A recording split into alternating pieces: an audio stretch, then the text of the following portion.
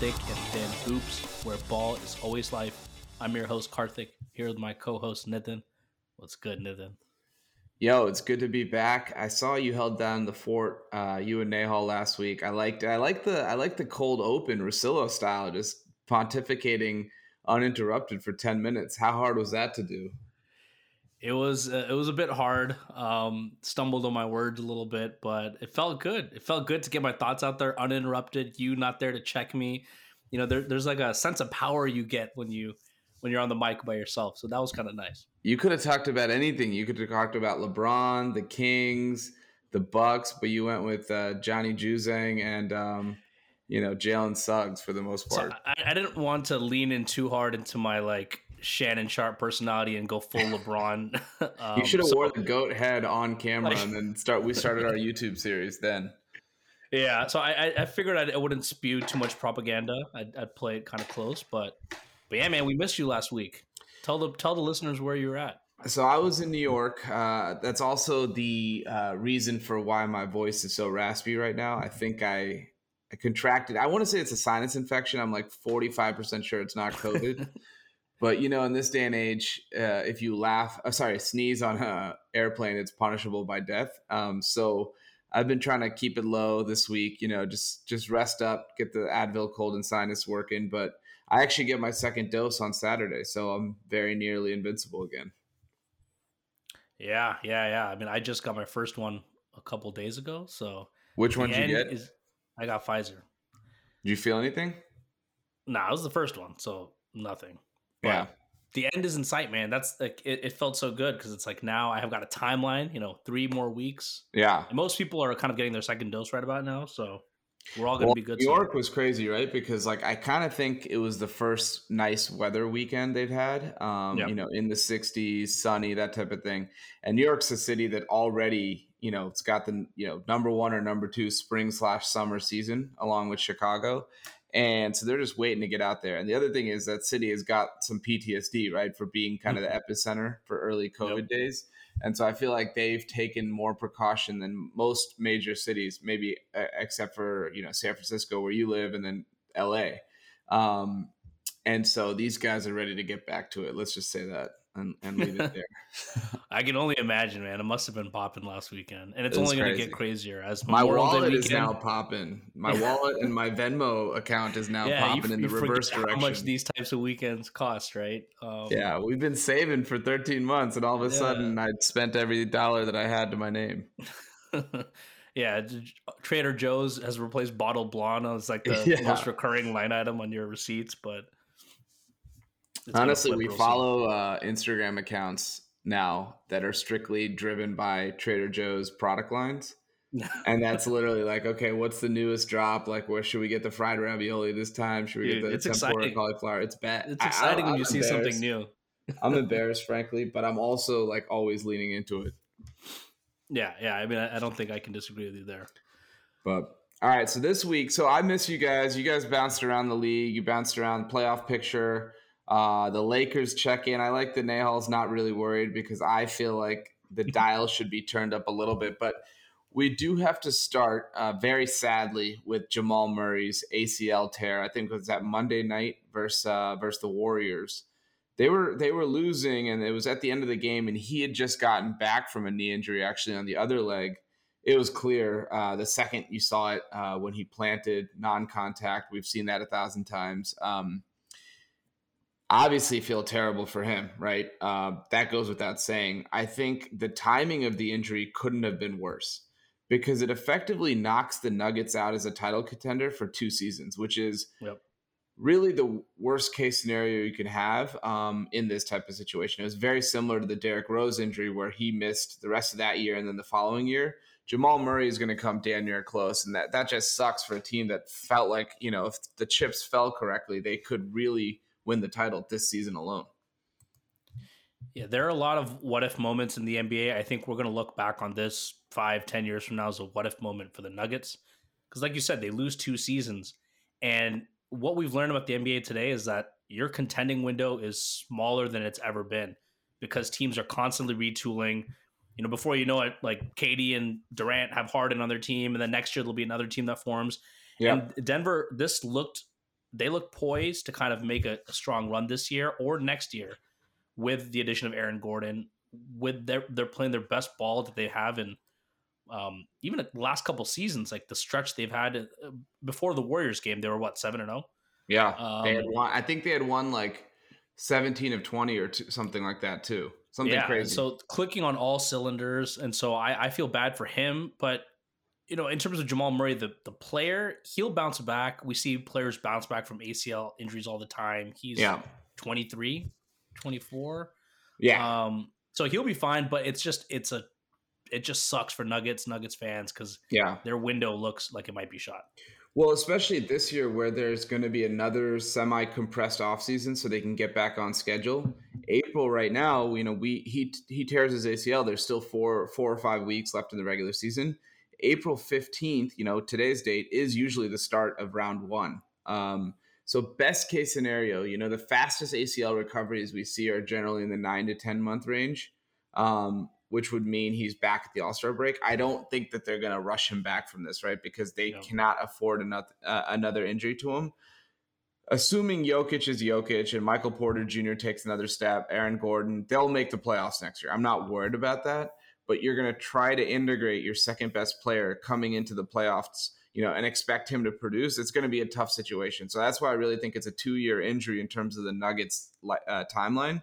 But like you said, the window is short because by the end of next year, now Michael Porter is on a max deal. Now Aaron Gordon has expired and is an unrestricted free agent. So how do you bring that nucleus back in a way that's affordable? And, you know, I agree Murray's game is not necessarily predicated on extreme athleticism, but he does have a little bit of that herky-jerky, you know, pick and roll, kind of like that smooth in and out type attacking the basket. So, you know, this is not an injury that's the same type of death sentence it was several years ago, but you never know with these things because there's guys that even in recent times have not looked the same. Hopefully he gets a Zach LaVine type recovery who almost looked like he had more bounce post injury. So that's all we can hope. It's just shitty, man. And, you know, the other thing that a lot of people are talking about is this a result of the compressed schedule this year where they're playing, you know, I think an average of like 3.6 games a week. And that's the highest in several years. What do you think about that? You think this is just honestly bad luck or anything further to it that we need to think about? I've also read that the number of injuries we've had this season is actually in line with previous seasons. So it's not more. That being said, I feel like it feels like more prominent players are going down. It feels like it is taking a toll on players. And you know what? There could be more injuries if teams weren't. You see a lot of teams now resting players. They get hit with the questionable tag, and before when you could kind of expect them to play, they're a last minute scratch. I mean, we know that because just from a betting standpoint, that's changed a lot of things. Dude, I bet just to stop, I bet the Clippers over the Pistons. I do that money line parlay thing and like honestly it blew up in my face, but I didn't realize all 5 of the Clippers starters were out versus the Pistons. And then I look and Reggie Jackson has 29 and hits the game winner. I'm like, what the fuck? Like, are they like, we need a direct notification to my brain when this kind of stuff happens. It happens like so suddenly and you can never keep track of who's sitting out or who's not. And I think it hurts the teams like Denver they struggled early in the season and they're pushing hard because they need to make, you know, get a higher seed. It's important. And so obviously you have Jokic, Murray playing big minutes night after night. It catches up to you. And that's how freak injuries happen. And other teams are seeing similar things happen. And not every team can afford to do what the Clippers do or the Bucks do, where, you know, sometimes they rest Giannis all of a sudden. And then I think they do have a problem because players are talking about this now. Like Josh Hart tweeted about it. Other players are being vocal about it, that this is just too compressed of a timeline. And I think they made a mistake in trying to fit 72 games into the schedule. Well, I think there's a couple things, right? So the reality is there was 9 months off for 8 teams out of the league, right? That didn't play since March. Then you had the second subset, the 8 that didn't make the bubble playoffs, or the 6 that didn't make the bubble playoffs, and they've had since July off, basically. And then it goes on and on. It's really, when you're talking about compressed schedules, the top 4 had way, way less than others. And then I would say the top 8, you know, those extra 4 had a little bit less than normal. So if you look at that, there are some injuries amongst those teams. We just saw it with Jamal Murray on the Nuggets. We've seen it with AD and LeBron and the Lakers. The Heat have battled injuries all year. The Celtics have had guys in and out of the lineup. Some of that's COVID related, which was unavoidable. Some of that is wear and tear, but by and large, like you just quoted, like a lot of it is luck and who's gotten hurt. Like you would never wish injury upon anybody, but if you're the league and you had to pick somebody to not get hurt, guess what? LeBron James is number one on that list, right? And the fact that it was him and AD and Durant and Harden, and like, I don't know. I think if the injury frequency is the same, the data would suggest that it's really just a happenstance that it's who got hurt. But you could also argue that the guys who are getting hurt are the ones who are playing heavy minutes. And it is more of a result of wear and tear versus typical injuries, which are more just like he rolled an ankle or is a freak situation. You know what I mean? Like a soft tissue injury, or even like what AD has with this sore Achilles, that is a function of too much wear and tear and too much stress on the body. And so you could argue that. And then the other thing is, because the league was not expecting to start until January or February, the ramp up with their bodies and the conditioning and like getting the strength and program running normally takes them a lot longer than they had in this instance. And I think that could be a big factor as well. I mean, that you hit the nail on the head. That's why some of these teams, even if they had an extended period of time off, the season was rushed to start, and it's rushed to start. And then all of a sudden you're playing heavy minutes, logging, 4 games in 5 days. And I think that all adds up. Yeah. And you know what, like, even though the injuries might be the same in terms of the number compared to last year, there might be more of these soft tissue injuries or these injuries due to wear and tear, right? That proportion could look different. So I don't know. I haven't looked at all the data, but I do think this is not just something, an issue we're creating out of nothing. I do think that there is a consequence for this schedule. Well, I think that what it is. So you talked about maybe they shouldn't have tried for the 72 games. I think one of the things that I'm getting a little annoyed by in online chatter is this blame towards the league. Like there's some type of like authoritarian government forcing the players onto the court. Like it's an equity partnership. I've talked about this a lot of times, but neither the players nor the owners were interested in shortening the season, canceling the season, delaying the season. Ultimately, individual guys, I'm sure, would have wanted to start at MLK Day or would have wanted to start in February. But the reality is, like, the TV contracts drive the majority of the revenue for the league, especially when you're not going to have fans for all or most of the season. And so if these guys want their $35 to $40 million, then they have to play. And they understood that. And they said, okay, we know the risks with COVID and with this compressed schedule.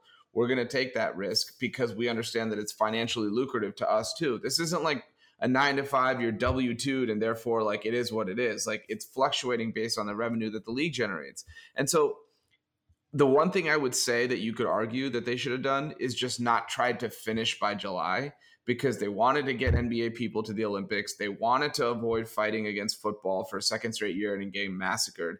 I think they should have delayed this until mid-August, because you're still not going against regular season NFL, and it allows for a more normal schedule. They just weren't interested in doing that because they didn't want another really, really short offseason to start in October. So that's ultimately what happened, right? And so it's really like a lesser of two evils. And the idea that like, oh, we're prioritizing money over players' health, and that's wrong. The players prioritize money over their own health. They agreed to this season for that reason.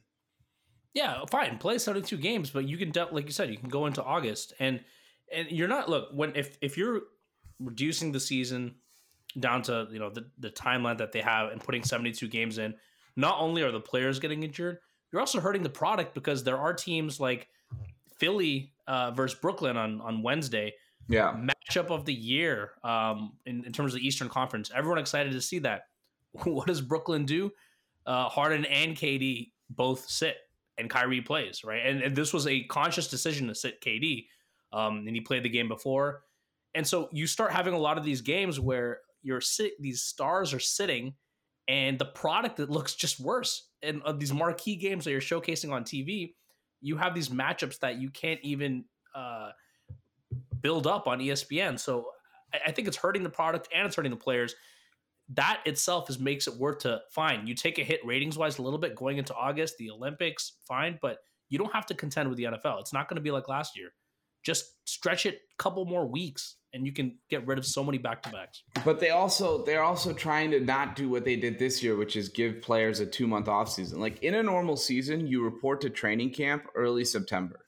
Then you start preseason end of September, early October, play like 4 or 5 games, and then you start the regular season mid-October. So if you go the route of moving to August, what are you going to deal with? You're still going to have like an incredibly shortened preseason, or you have to off season, or then you have to stay, okay, we're going to not start till Christmas again, and then you're back into the same predicament. They had to figure out how to break the cycle. But you mentioned it though, teams are very diligent about load managing. They're very conservative. Brad Stevens came out yesterday and said, hey, we're not going to sacrifice player health for our playoff seed. They don't really care. Playoff, home court advantage isn't what it is. We know this. So yes, if the end of the day, the thing that has to be sacrificed is that the Brooklyn Nets don't have their full complement of guys on national TV, isn't that okay? Like, why aren't more teams taking an even more aggressive stance to load managing? Like, why has Jokic played so many games this season? Or Luka? Because they need to. Those teams need those guys to play to stay in the playoffs. All right, but you have to pick something, right? So you have to take your hit somewhere. Yeah, but the answer can't be, just sit your stars, and then your regular season product is going to suck. Like, what's the point in telling everyone, just sit more games? Because I think ultimately the point of this season is to just be like, let's fucking get to the playoffs. Let's not worry about anything, and let's get back on track for 21-22 when you're going to have full stadiums and it's going to be the normal version of basketball. This is a bridge season between a weird as hell bubble year, the pandemic still going on, right? Vaccines just taking shape right now. It was never going to be normal. You have to accept that and figure out, how do we just get out of this thing unscathed? And I don't know that teams are necessarily like Damian Lillard plays every night. Yes, I know Portland's been decimated by injuries, so he kind of has to. But if Portland's going to be in the play-in game, they're just going to be in the play-in game. Like, I don't know. It feels weird that we're saying, hey, guys shouldn't rest, but then they're playing too much, but then they want more time off, but they want all their money. Like, it has at some point you have to compromise in some form or fashion. And I'm not seeing what the compromise is, because if you play into August, you're going to run into the same problem you did this offseason. The compromise is just better planning. They should have cut a couple games. Like you said, this is a bridge season. Make an exception. Cut some games. I know you have TV contracts. Figure out other things to do, right? To make the sell top shots. You can also get more money just from the play-in tournament. Like, you can make that into like another revenue generating thing, right? You could make tweaks that don't have to just play out a 72 game season. One thing I'm interested in is, the 2011-2012 was a short end lockout season. It started in December, ended in June, and it was 66 games. I'm trying to remember back then, was there a lot of talk around teams facing too many back-to-backs, and did we see some of these same issues? We did. Remember, it culminated with the there was a bunch of injuries that year. Rose was, I think, the year after. But there was a bunch of issues. Dude, they were playing back-to-back-to-backs, like 3 straight nights back then. They were playing 4 games in 5 nights. Like, they've since got rid of a lot of that, even in this type of year. It was not what it was back 3 then. games in a row. Yeah, I don't remember exactly. But, there's a precedent, too, and they should have learned from that experience if it really was that bad. But clearly they did.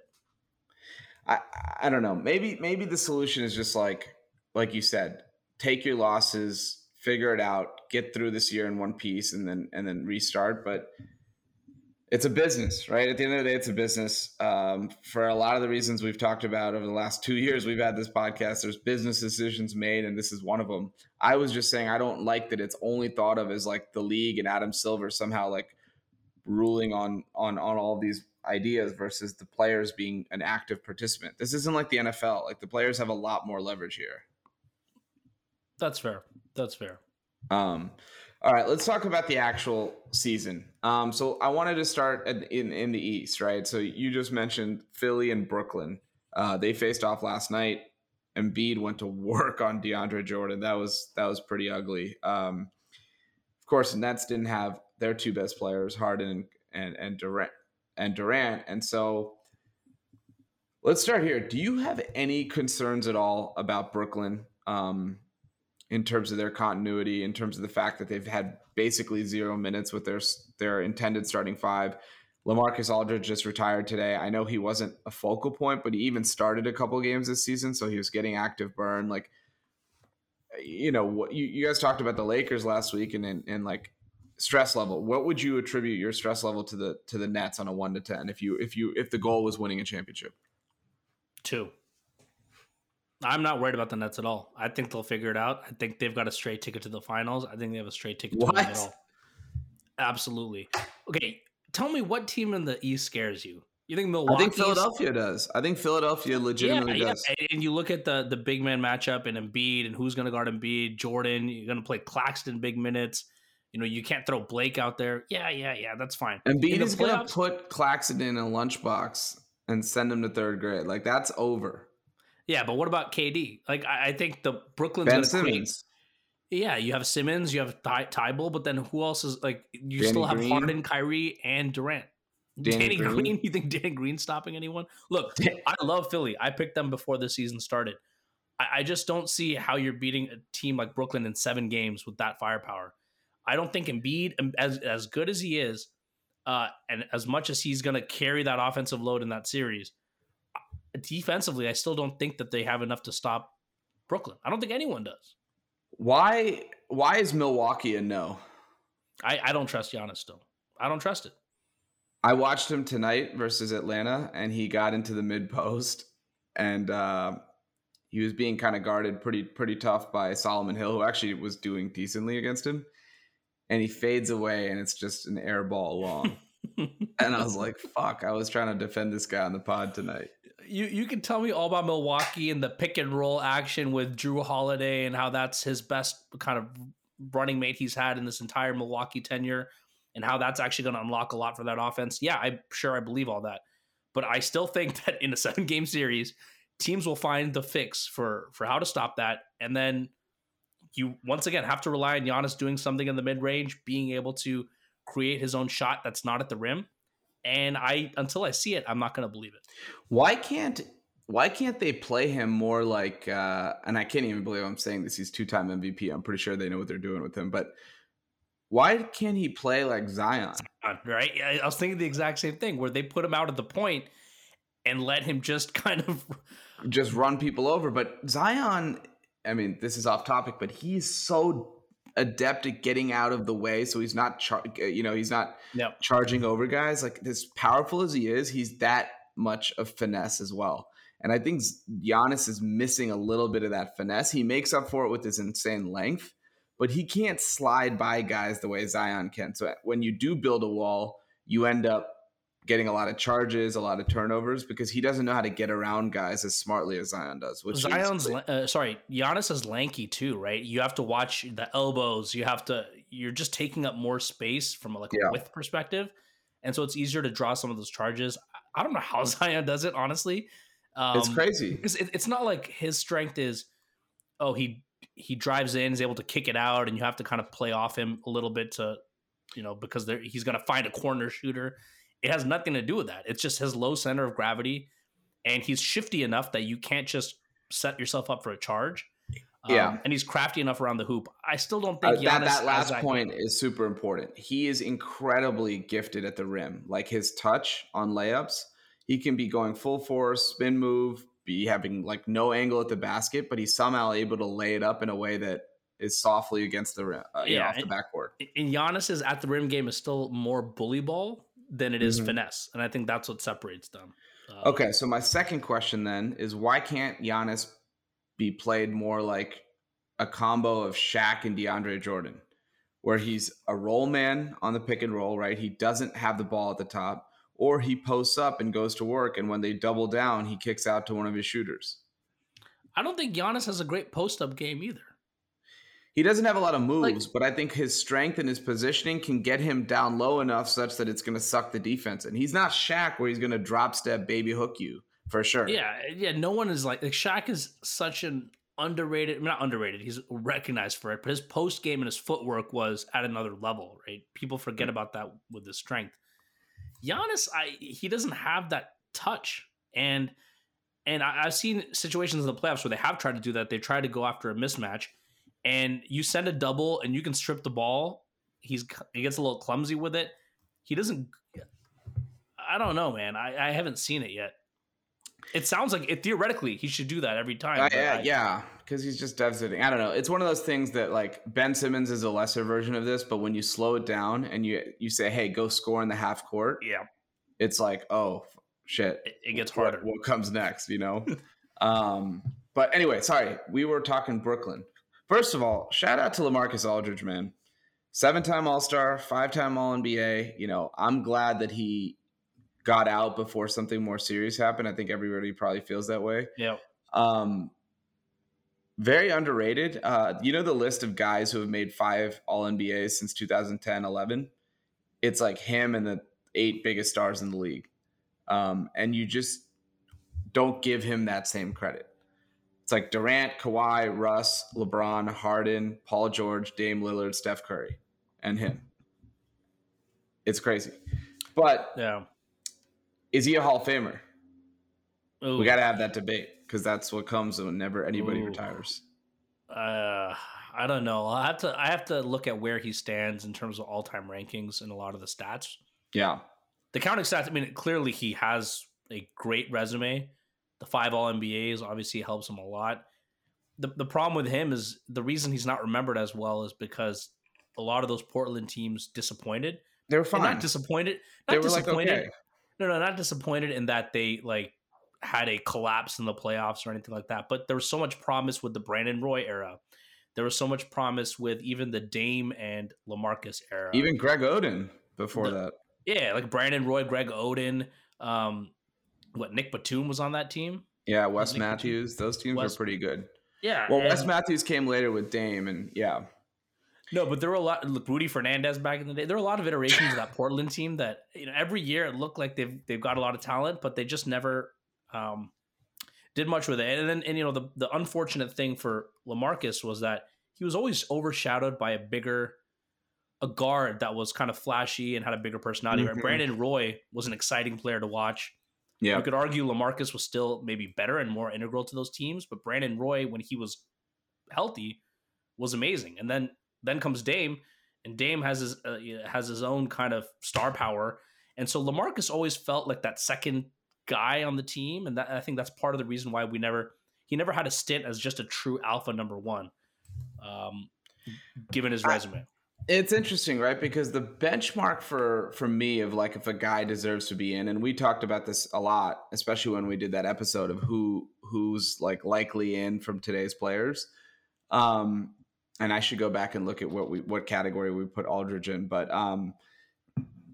Chris Webber's like the benchmark in my mind because he's not in, and he's 5X All-Star, 5X All-NBA. So on first glance, you say, okay, well, LaMarcus has kind of exceeded that, but LaMarcus had a lot of third teams, right? He was never one of the 10 best players in the league. Maybe 1 season, 2 seasons max.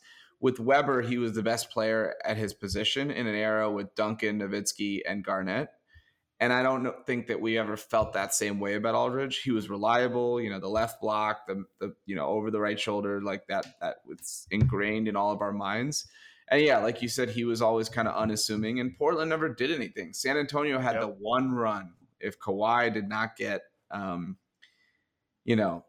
ambushed by Zaza Pachulia, who knows what could have been in that series. But other than that, even the Spurs teams were kind of on the decline by the time he got there. So we'll see. I mean, it was a great career, right, nonetheless. But I think he kind of – you remember we talked about Chris Bosh being sort of – he's fortunate, right, to have been a 11-time All-Star, 2-time champ, and that's helped his candidacy. Aldridge is kind of unfortunate in the same way, in that he never got to play for those great teams. Yeah, and like I said, that's why the Portland never really made that much noise, and it was not disappointing in the sense that they were expected to do so much more, but there was always hope that team could have been better. And I'm pulling up because do you have it? Like LaMarcus hasn't been relevant in a while. I'm pulling up the NBA rankings. Me and you kind of emailed back and forth from 2016, so we're talking 5 years ago. And he doesn't even show up in the top 30 for either of us. So really, now it's funny because he's kind of been washed for a while or irrelevant for a while now. Even though he just made retired. the All-Star team in San Antonio like 2 years ago. I know. So, I Like mean, he did have a kind of 2018-19, he was an all-star. he had a mini resurgence. He did, right? But I yeah. think, we're talking about 2016. I don't know if he was injured that year, but I'm just looking at these rankings in my email, and I think that was both the of us year didn't. he made the switch to San Antonio, and maybe we were just like, nah, this guy's out. I think that's Yeah. when he signed with the Spurs as a free agent. But that might have been it. But I thought that was funny. It's like, all right, second digression now from the Nets. Okay, so you don't have a concern. I think I have a more of a concern than you. I mean, dude, everyone and their moms picked the Clippers last year. Why did they fall apart? You could argue continuity. You could argue mental fortitude. But this team has more top-end talent than that one. I know that's what you're forget about top-end talent. The biggest problem with the Clippers that we harped on over and over again was they had no playmakers.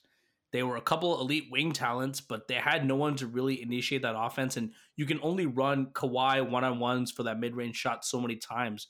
Yeah. And the difference with this Brooklyn team is they have a nice blend of talent. Not only do they have a lot of top-end talent, you have Harden is fitting nicely into that playmaking role. Kyrie can do a little bit of it. You don't want him to be a primary playmaker. And then Kevin Durant, we haven't even seen these three guys play outside of 7 games. And when was the last time they played together? It must have been in January. I don't even remember what happened. February, I remember because I think Durant went down in February. Yeah. So look, I love the Sixers. I picked them before the season to go to the finals. I've been picking them on this pod still, but recently I'm enamored of this Brooklyn team, man. I don't see any way. I think they're going to steamroll. I think they beat Philly in 6.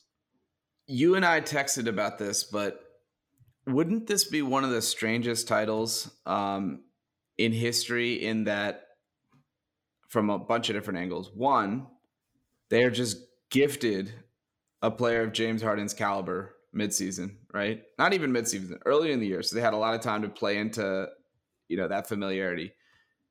But two, more importantly, two is that they got a chance to just sign Durant and Kyrie an offseason before. So they put these three guys together in a matter of 18 months.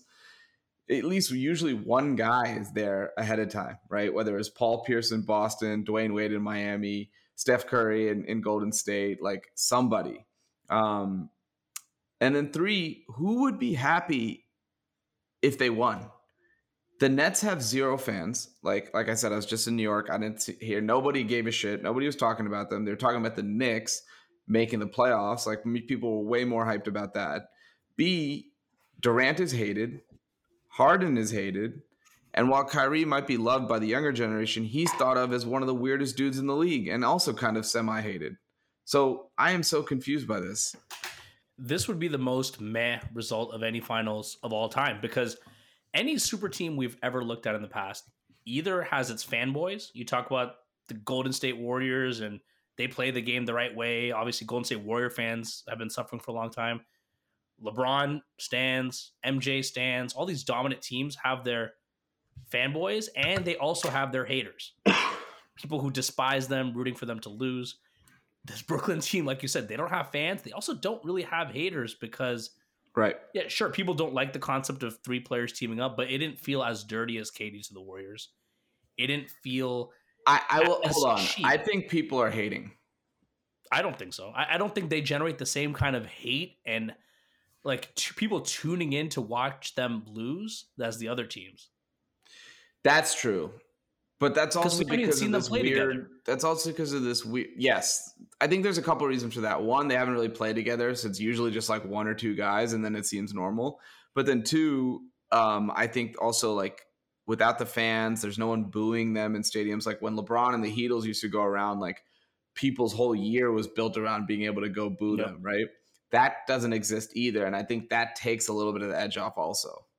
Or the Warriors, it's not like they were hated like the Heat, but people were trying to dethrone them, right? When they're 73-9, it was a big game because it's who can stop the Warriors? Who can get 1 win against them? The Heatles felt like true hate. The Warriors felt like this inevitable despair but even before the KD Warriors, who were just unstoppable, the 73-9 Warriors were still kind of like when you see the 16-0 Patriots, where it's who can stop them? Every team was going to take their best shot at them on any given night. but who can actually win? I thought that the 73 win, as much as I hated them and you hated them, I actually think they were a little bit more beloved because that was still a fully homegrown team. So there was some, I mean, people hated Draymond and Steph shimmies and all that shit, but like Clay is one of the most, like, I don't know. I think Yeah, you have both. It's polarizing. Yeah. You have both. The fact is there's nobody stumping for these guys right now. I think that's the biggest thing. Like, who's standing on the ledge or the pedestal being like, Kevin Durant is so underappreciated, blah, blah, blah. Like, everyone knows what Durant is at this point. He's a phenomenal talent who is just an oddball, sensitive guy, and he just likes playing good basketball and doesn't care about, you know, how it's perceived. Well, I shouldn't say that. He does care about how it's perceived, but he doesn't care enough to change the way he would go about team building. And Harden's biggest fans, who are always in his camp, were Rockets fans. They have no reason to root for him. Yeah. Kyrie's biggest fans were Cavs fans. He left them on bad terms. And then Durant had OKC. He didn't really fit in Golden State. So these guys don't even have fans. Whereas a guy like LeBron is gonna, have his, bronsexuals, whatever you want to call it, following him wherever he goes. Even a guy like Steph, he changes teams. There's gonna be plenty of people who still rep Steph. These guys are just the personalities. They're kind of moody. They're playing styles figures. For Harden. The playing styles, people don't like that.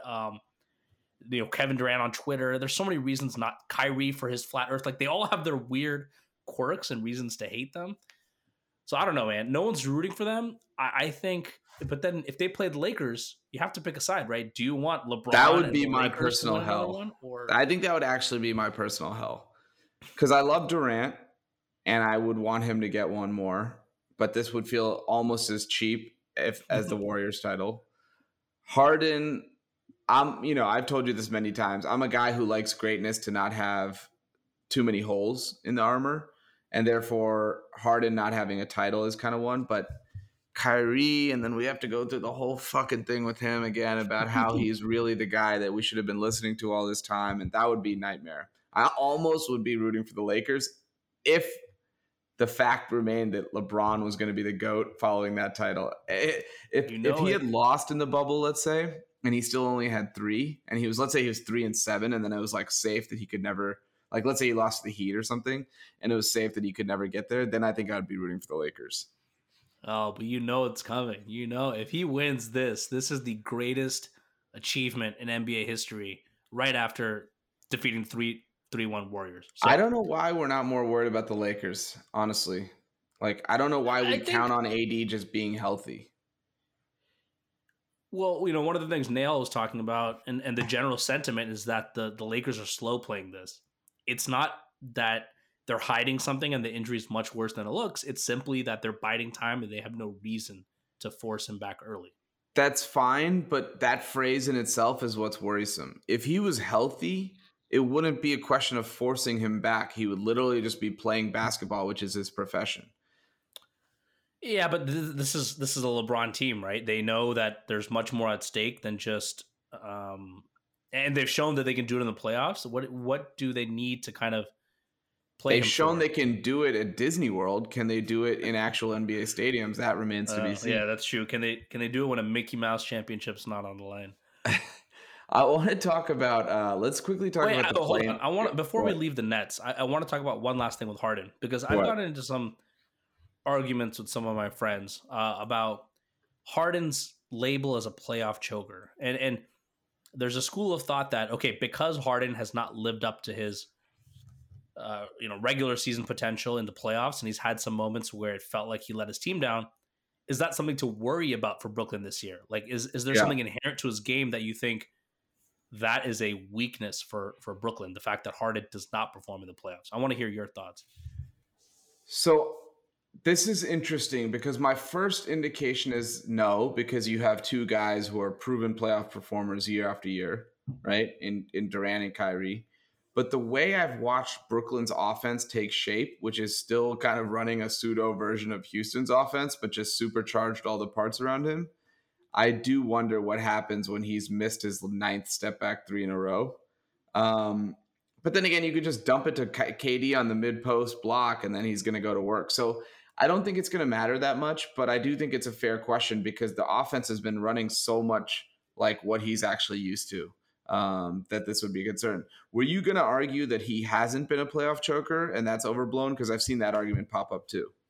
I'm going to argue that it's overblown for sure. And I think, look, the numbers bear it out. He's not had great postseason stretches, especially some of those closing games.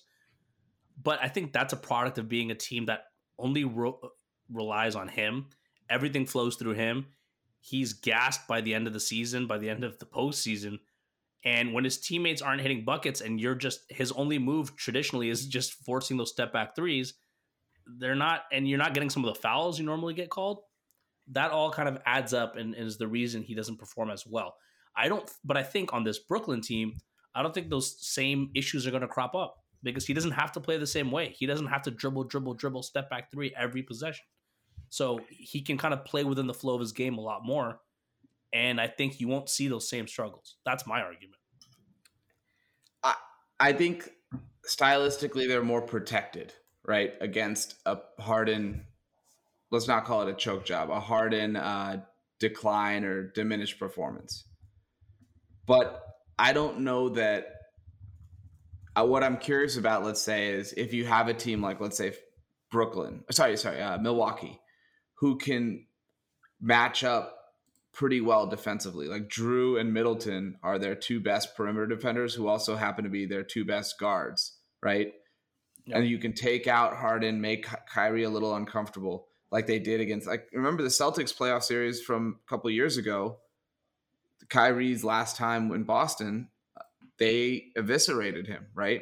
Yep. So I think we've seen that blueprint. The question I would have is, like, when it's not clicking, is there another out other than Durant, or is that it? And maybe that's all. Durant and Kyrie. But I'm saying Kyrie and Harden, maybe they get checked by Middleton and Drew. Yeah, Middleton and Drew are good defensive players, but they're not going to completely take these guys out of their element. There's just too many options on offense that I would not worry about that. And we haven't even talked Joe Harris or Jeff. Yeah, and we've seen Harden struggle, but his most high profile struggles were against the Warriors, and we know no one was stopping those Warriors teams. And you can talk about, 2012, he didn't play well in the finals. Yeah, he was like his third year in the league.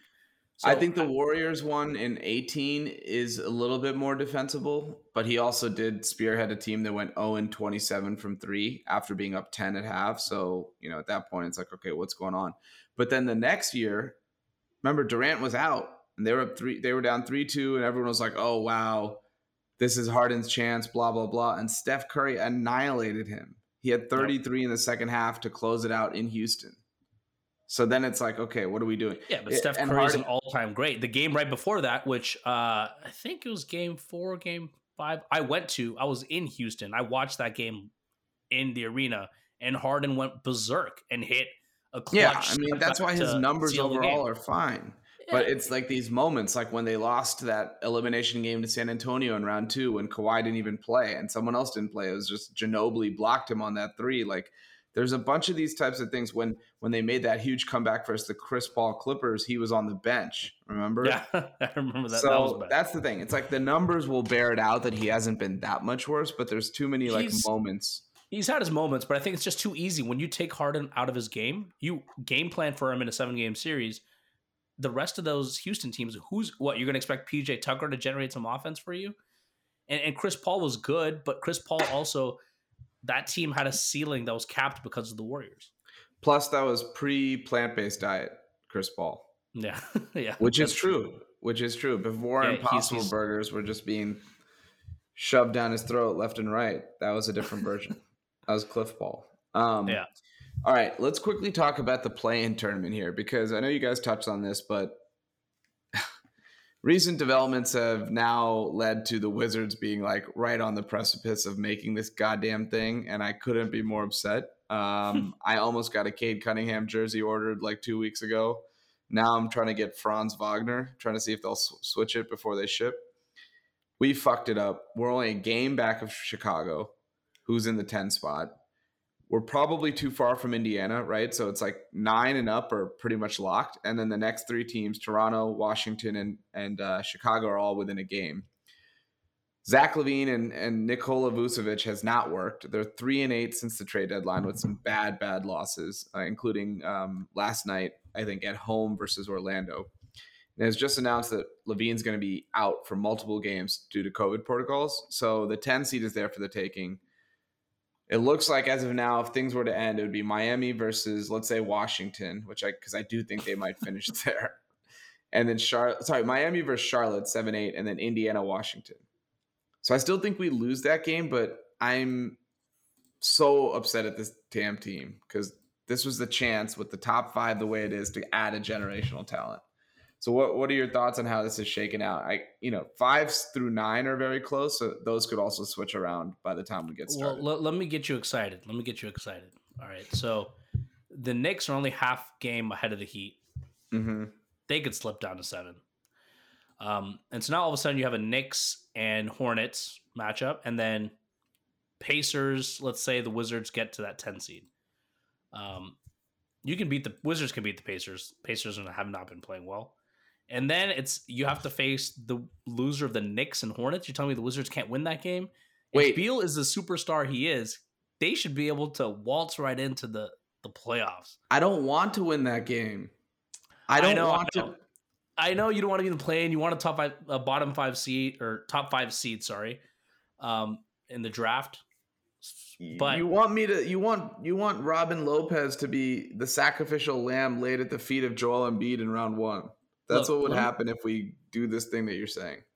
All I'm saying is, all of a sudden you're in the play-in game, you win a game, you're like, oh, cool. You get into the 8 seed, you're a little excited, but then you're like, all right, we're going to get smoked by the Sixers. Then you win game 1 behind a crazy Bill performance, and I know it. You're going to be hyped, DC forever, all this stuff before you lose the next 4. That's exactly how I'm envisioning this playing out. Opening night, we started versus Philly, and we very nearly won. I could see that definitely happening again. I will say, if we're in the play-in game, as much as I'll be upset, I would be super excited to just watch because I think it would just be a fun elimination game. Yeah, at that point, you don't care about the draft picks. You just want to win that game. Yeah, at that point, you're just like, okay, we could have had a generational superstar, but it's fine. Like, we can beat Indiana tonight and move on to round 2. Yeah, it'll feel like a game 7, except you're playing the Pacers for the right to maybe get the 8th seed in the playoffs. I can't believe Miami is still in the play-in mix because they started playing a lot better. They got Jimmy Butler back, and now they've kind of regressed again. They got spanked by Denver last night. They've been up and down. I know they traded for Victor Oladipo, then he immediately got hurt, but they didn't give up anything, right? It's not like they changed their nucleus to get him. So this is still the same team. What's going on with them? Are they just not? Maybe they're just not that good, right? And like they had a crazy like Cinderella type run. They're just not that good. They had a Cinderella type. I mean, they are a good team, but I think it's going to be hard to replicate what they did last year. And but it's a team built for the postseason. Like with Bam and Jimmy Butler, those are guys that you would love to have in a playoff series. So I'm not as concerned about the seeding. I think even if they're a 7th seed and they're playing Brooklyn in the first round, they're going to give Brooklyn a little bit of trouble. They're not going to win. But that is not a team Brooklyn wants to see. They're much more hoping that the Knicks fall to 7. Yeah. Because the Knicks, as hard as they play, they just don't have the firepower. There's just so much jostling, man. You look at seeds 4 through 9 are separated by 3 games. So yeah, exactly. Everything's going to look different by the end of the season. And like one hot stretch, like Atlanta went from like 11 to 4 because they fired their coach and went on like a 1-month tear, Yeah. And Boston's on a tear now, right? And yeah, Boston's starting to play really well. They might win 5 in a row. They should beat. They're up 12 right now against the Lakers. They should win that game. Tristan Thompson has 14 points, which is of note to me. But we're doing the spreads thing. Tell the listeners about this spreads thing because I actually think this is a cool idea. I just joined up, so yeah. So we have a weekly game. Some of my friends and now pulled Nitin into it as well, where we pick 10 games a week. It's usually the nationally televised games, and usually it's about 2 games a day on average. And you have to pick who's going to cover just the spread for every single game and put a confidence level on it. And so the confidence level can be between 1 through 10, but you can only use every number once. So for example, if the Boston's playing the Lakers tonight and I'm really confident in Boston covering, I might want to put a 7 on that. And if there's a game that I'm not as confident about, I'll put a 2 or something lower. And if I'm correct and Boston covers, I get 7 points. If I'm wrong, I get 0. And so essentially it's like we're playing spreads against all the 10 games a week, but instead of betting it through a DraftKings or FanDuel or Bovada, we're competing amongst ourselves to see who can get the most points by the end of the week. And whoever gets the most points, the losers all have to kind of pay them a certain amount. And so it's just a way we've been kind of keeping track of all the games and betting on every single game without actually betting on them individually. So what I like about this format, and I just thought of this randomly, I made you put you on the spot here, is because the Celtics Lakers are part of this 10 game slate, right? What I like about it is we follow the national TV lineup. And so even if you don't have League Pass, or even if like you're not in a place that you can pull that up, just having the game on, and it's always going to be on TV, right? Because the ones that we're putting it on. What I don't like is the confidence rating, because it puts me in a mental pretzel. If I'm like last night, I was positive without Durant, without Harden, that the Sixers were going to blow out the Nets, and they did for 46 out of the 48 minutes, and somehow it ended up a 6-point game, and the Nets were, of course, underdogs by 7. So that part's really fun and challenging and hurtful again in my Venmo account, but everything else, I think I actually like this version. It's like a cool way to stay active, but then it also doesn't settle up like day to day. You can always make a comeback. You can always make a comeback. And because you bet between 1 and 10 on different games, if you hit a 10, you can suffer a couple other losses, but you got to be sure about that 10. Yeah. I bet 10 on the Mavs yesterday versus who are they playing? The Mavs were playing the day Grizzlies. Before yesterday. They played the Grizzlies, and I needed the Mavs to cover 2.5. They were down 2 with 1 point whatever seconds left. I was like, great. If they can at least hit a 2-pointer here, we go into overtime. I buy myself some more time they can cover. Luka hits that ridiculous shot. I'm like, oh my God, I lost this. Mavs only won by 1. But then there's a glimmer of hope where it's like, wait, did he step on the line? Yes or no? And I'm hoping maybe he did. It's only a 2-pointer. We're going into overtime. But of course, Luka, being just the brilliant basketball savant he is, right behind the line, hits the game. That was an unreal shot. That was, it was probably like 75% luck, but to have the balance, the coordination, the release point, because it was kind of like a smooth release, that was crazy. It was, and Kings Twitter, man, every time, if the Kings lose at the same time Luka does something amazing, it is it's a hellhole. Everyone is so sad, depressed. It's bad to be a Kings fan right now. It's like me watching crypto prices while I'm looking at my shitty pandemic stocks that are just going only one way and it's not up. It's the same thing. If Bitcoin or Ethereum has a huge jump right as Lemonade takes another dive, it's just sadness in my household. And the difference is if it's as if someone else bought those for you and you were telling them no to invest in Bitcoin, Ethereum, and they said no, trust me, Lemonade, and it backfires on you. Also, so it's as if I couldn't just go get it now. It's like I couldn't go get it now. It's like you just can't sign Luka whenever you want. I wish we could. They're the things I would give up for Luka, man. I'm telling you. So speaking of Luka, as crazy as he's been, Dallas is only in the 7th seed, right? Talking about the play-in tournament on the other side, he's been amazing, but they've had so many COVID and injury issues. They're a game back of Portland, but 3.5 back of LA, and it sounds like Anthony Davis is going to come back pretty soon. So how do you see the West picture shaping up? Like if I had to put the play-in aside for a second, if I said over under teams that you genuinely, honestly believed could win the championship or could come out of the West, let's say, and I said over under 2.5, what would you say? Under, easy under. Really? Yeah. Clippers, Lakers. That's it. I don't take the Suns seriously. I don't take the Jazz seriously. Nuggets I did take seriously until they lost Murray, so it's 2. So pre-Murray injury, and I said 2.5, you would say over? Yeah. And why no Phoenix? Come on, man. Really? Phoenix? Well, I mean, you're Campaign is gonna come through in the playoffs. Why does Campaign have to be the guy? He's like their 11th man. because the reason that they're so good is all their depth, right? I don't think when you put their 7-man rotation, 8-man rotation, you got guys who've never played in the playoffs. You got Booker, Aiden. You trust these guys? I don't.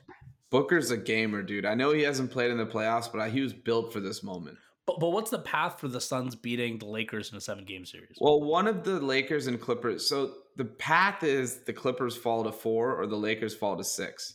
And they play round 1 and the Clippers win. That's the path.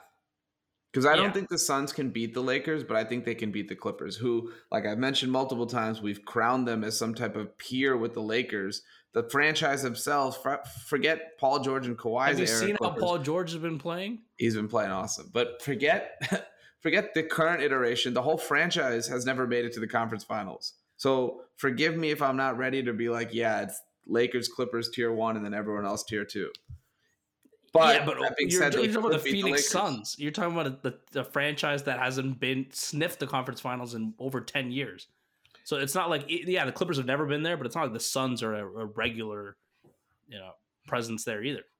Yeah, they're not. But I just mean, like, I don't know that, okay, Kawhi has had a lot of playoff experience and obviously done it at the top stage in a way that even Chris Paul hasn't. But I would say Chris Paul still has playoff experience, right? It's still something he's been actively like a participant on. Yeah, but he's also not been known for, and he's had his own playoff, not shortcomings, because he's always played well. He's always played well, but he hasn't, taken a team further than it should have gone. He's had major gaffes. Right? He was part of that collapse that I just told you when we were talking about Harden sitting out versus the Clippers. He was on the other side. So tell me this. If right now the Suns would play the Mavs in round 1, how shocked would you be? No, but between 1 and 10, how shocked would you be if Dallas won that series? Are you telling me you'd be more than a 6 or a 7? I was gonna say 7. I don't know if I'd be that shocked. I'd be a 5. Because that's also the greatness I ascribe to Luka. Because he almost beat the Clippers last year single-handedly when Porzingis went out. I know, but if the Clippers could just easily go down in the first round to the Mavs, like, how seriously can you take them? I mean, the Lakers lost game 1 versus Portland, and Charles Barkley had them packing their bags. Nah, I'm not saying losing game 1. I'm saying losing the series. In terms of teams I'm afraid of, so to speak, I guess I'm not a fan of any of these teams, but in terms of like who I think will win the title, I think the Lakers standalone is a clear 1, and I actually put Utah, Phoenix, and Clippers in the next tier. I put Lakers in tier 1, Clippers in tier 2, Utah, Phoenix tier 3. And like, I think there's levels to it. And this version of Denver you would put below Utah, Phoenix, even with Jokic? No, I'd put Denver with the Clippers in tier 2. It'd be version without of Denver, Murray. Without Murray. Without Murray, I'd put him in tier 3 at the bottom of that tier. The only reason I have hope for the Nuggets is they are about to sign Austin Rivers. No, it's because Michael Porter Jr. has taken his game to the next level. But the reason he's playing so well is because he's not asked to do as much. He's actually playing very within himself, and he's playing a super efficient game. Now, without Murray, they're going to need someone to take up that scoring load. They're already getting the most they can out of Jokic. It's going to be Murray. It's going to be Aaron Gordon. Do you want these guys creating shots down the stretch? The funny thing is Aaron Gordon's now going to be asked to go back to his Orlando role, which is like the exact thing he was like, I need to get out of this situation. Like, they're going to need a bucket down. Like, that's what Murray was so good for in the playoffs. Monty Morris is the best backup point guard in the league. Yeah, but Monty Morris is a nice player. He's got a low ceiling. He's like, Monty Morris isn't going off for 25 and 10 in a game. But can Jokic up his usage? Can he take 25 shots a game and still maintain his efficiency? Maybe, but I think Jokic is also, like, this season, he's put in, I think it may take a toll on him by the end of it because he's never had this kind of offensive burden. He's playing every game. He's playing heavy minutes. Yeah. I don't know, man. It's going to be hard. Speaking of all of those things, Steph Curry has been unreal this year, right? How insane is it that the Warriors are still not in the top 8? He's basically putting up peak MVP Steph level numbers, and the Warriors can't even sniff one of these 8 seeds. It speaks to how good the West is, and it speaks to one thing I've always said about Steph is that as great as, look, he's amazing, but the kind of player he is, I think he carries a ceiling for his team. He's not a floor raiser I think if you're a wing, if you're a LeBron, if you're a Kawhi, but honestly, even guys like AD and Russell Westbrook, they've climbed into an 8 or 7 seed. So I'm not saying, Steph, we should hold that against him, but it is kind of interesting that I know that I Warriors team is totally bad. disagree. I totally disagree.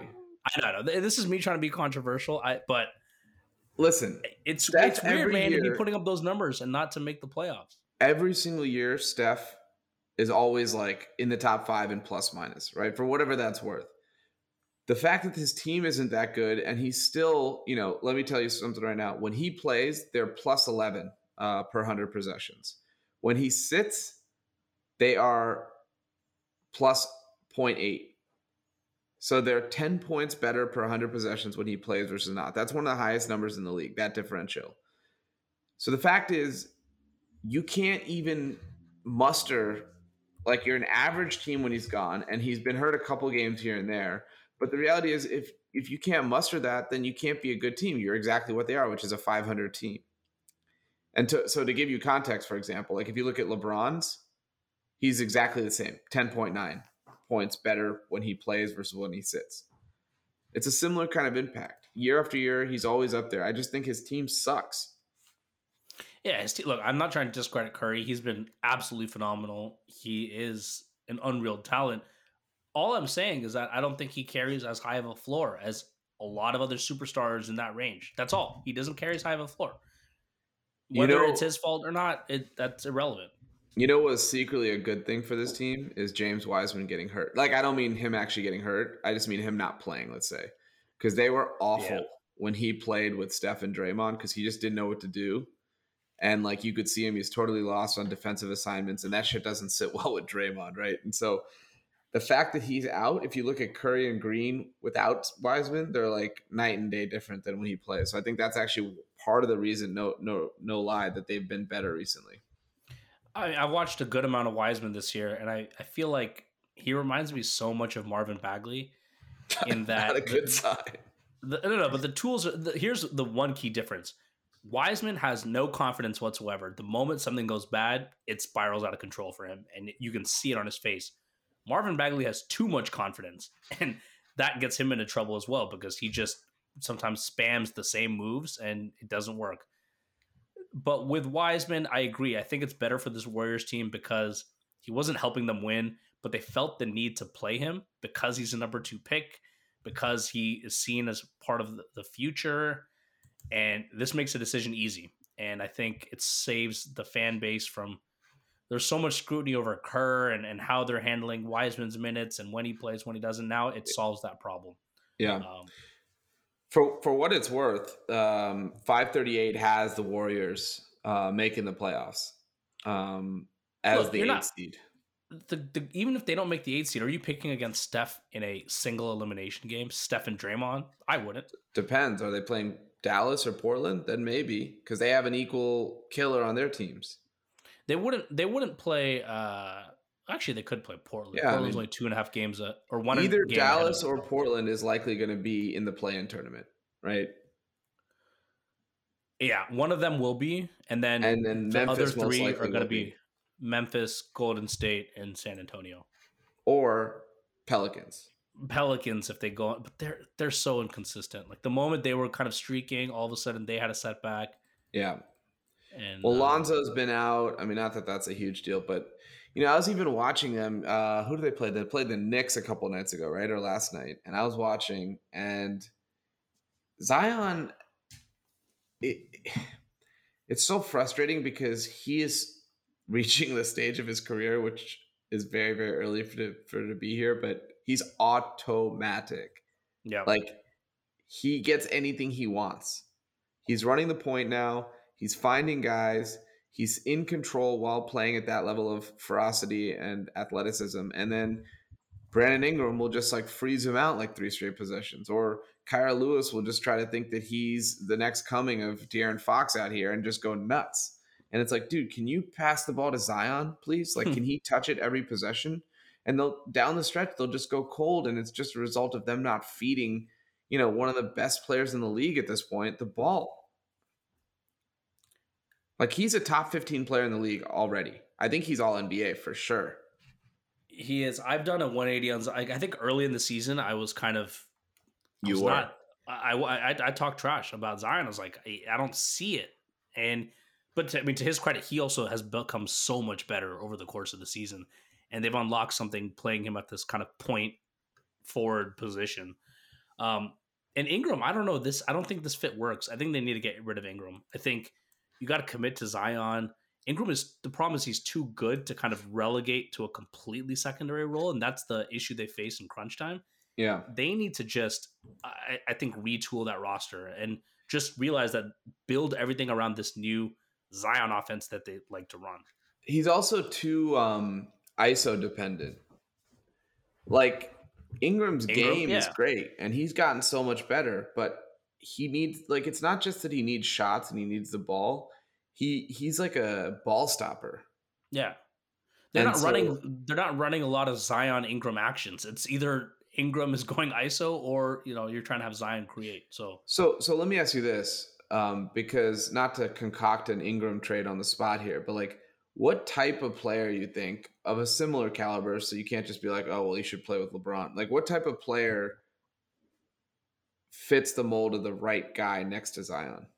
So I don't know, because Zion is so unique.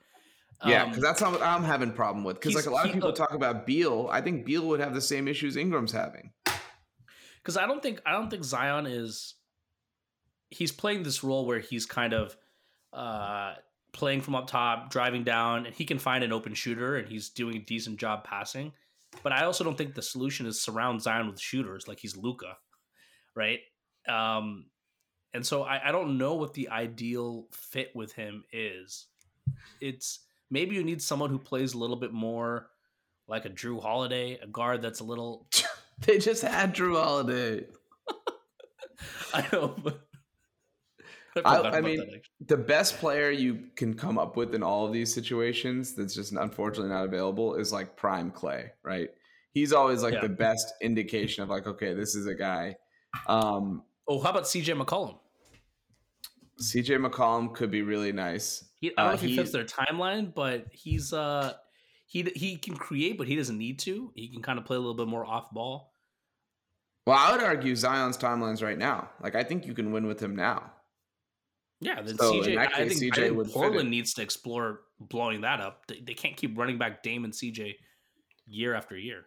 No, they can't. I think it's clear that I think this year they're 29th in defense, 5th in offense, and that's just a yearly thing that we go through. And they get to the playoffs, and Dame is too small, and CJ, he misses time, he's inconsistent, and so we're gonna have this problem like over and over again. And we talked about this. Maybe that's okay, right? Like this is one of their best franchise players ever. They don't know how to win a title with Dame. Maybe that's okay. Maybe it's not possible. So let's just have the most fun, win the most games. You got to try. They have been trying. But yeah, the last thing that they have not done is move CJ. No, but we've always known one of the core issues with that team is that Dame and CJ, as great as they are, your two best players in the backcourt, you're better off maybe trying to get a different type of asset for CJ while he has a lot of value. That's my opinion. You've run this back for how many years? 6, 7 years? Like, there's so many guys he's always been rumored to be traded for. Aaron Gordon, Kevin Love, others that they were just like fit the mold of like a bigger player. And it's just never actually happened. Now I don't know what the like plan is. What's the worst case? You trade for another star, it backfires, and instead of the 5 seed, you're a 6 seed. Like you're not going to all of a sudden not become a playoff team with Dame there, but it at least gives you the chance of being something better. Like what the Rockets did last season, the Westbrook Harden experiment clearly didn't work out. But I'm totally of that philosophy of swing for the fences if something's not working, and just shake things up for the sake of shaking things up. And it may end you in the same place you were before, but at least you tried something different. Well, I guess that's something they're going to have to reckon with, because they're going to have another early playoff exit. So, all right. Anything else on the West picture? No, man. I mean, I think the most, at one point, what Nail and I were talking about last week was the conundrum of 3, 4, and 5 were so bunched up that it looked like the Clippers, Nuggets, or Lakers. 2 of those teams are going to have to face off in the first round, which would be incredible. Either you get a Clippers, Nuggets, rematch, or you get Lakers Clippers, which you never got, or you get Lakers Nuggets. Like either way, you were going to win. And it's kind of sad that now Denver is not going to be that same juggernaut. They may fade. So that first round matchup may not be what it was. Yeah, that's a huge bummer. I think he can still be good. I think Denver's still good enough to put up a fight. I don't know that I would pick them against either, but I don't know that I would pick them against either with Jamal Murray. So that's a tough position. Clippers Nuggets if it was Jamal Murray was there. Yeah, that would be crazy. But then the other thing, looking like the Clippers are going to settle into 3 at this point. So yeah, especially because they've been starting to play really, really well. All right, that's it. What else going on in life? Anything else? Should we end the podcast?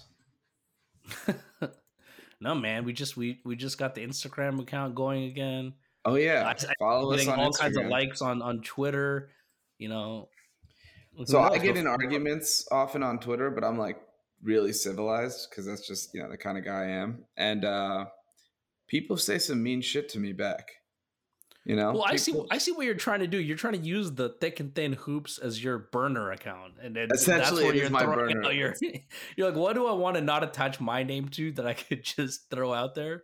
John Wall, Hall of Famer. Yes, no. Please respond and retweet to vote. John Wall is still better than Kyrie. Like, remember that hill that you were stubbornly on for the longest time? He may be in the most depressing basketball situation right now. He basically takes 30 shots a game, makes like 8 of them, and they lose by 25 every night, while Christian Wood sends him like 68 dirty looks. It's a pretty amazing situation going on in Houston. What's Wall? How's his attitude? Have you seen any post-game press conferences?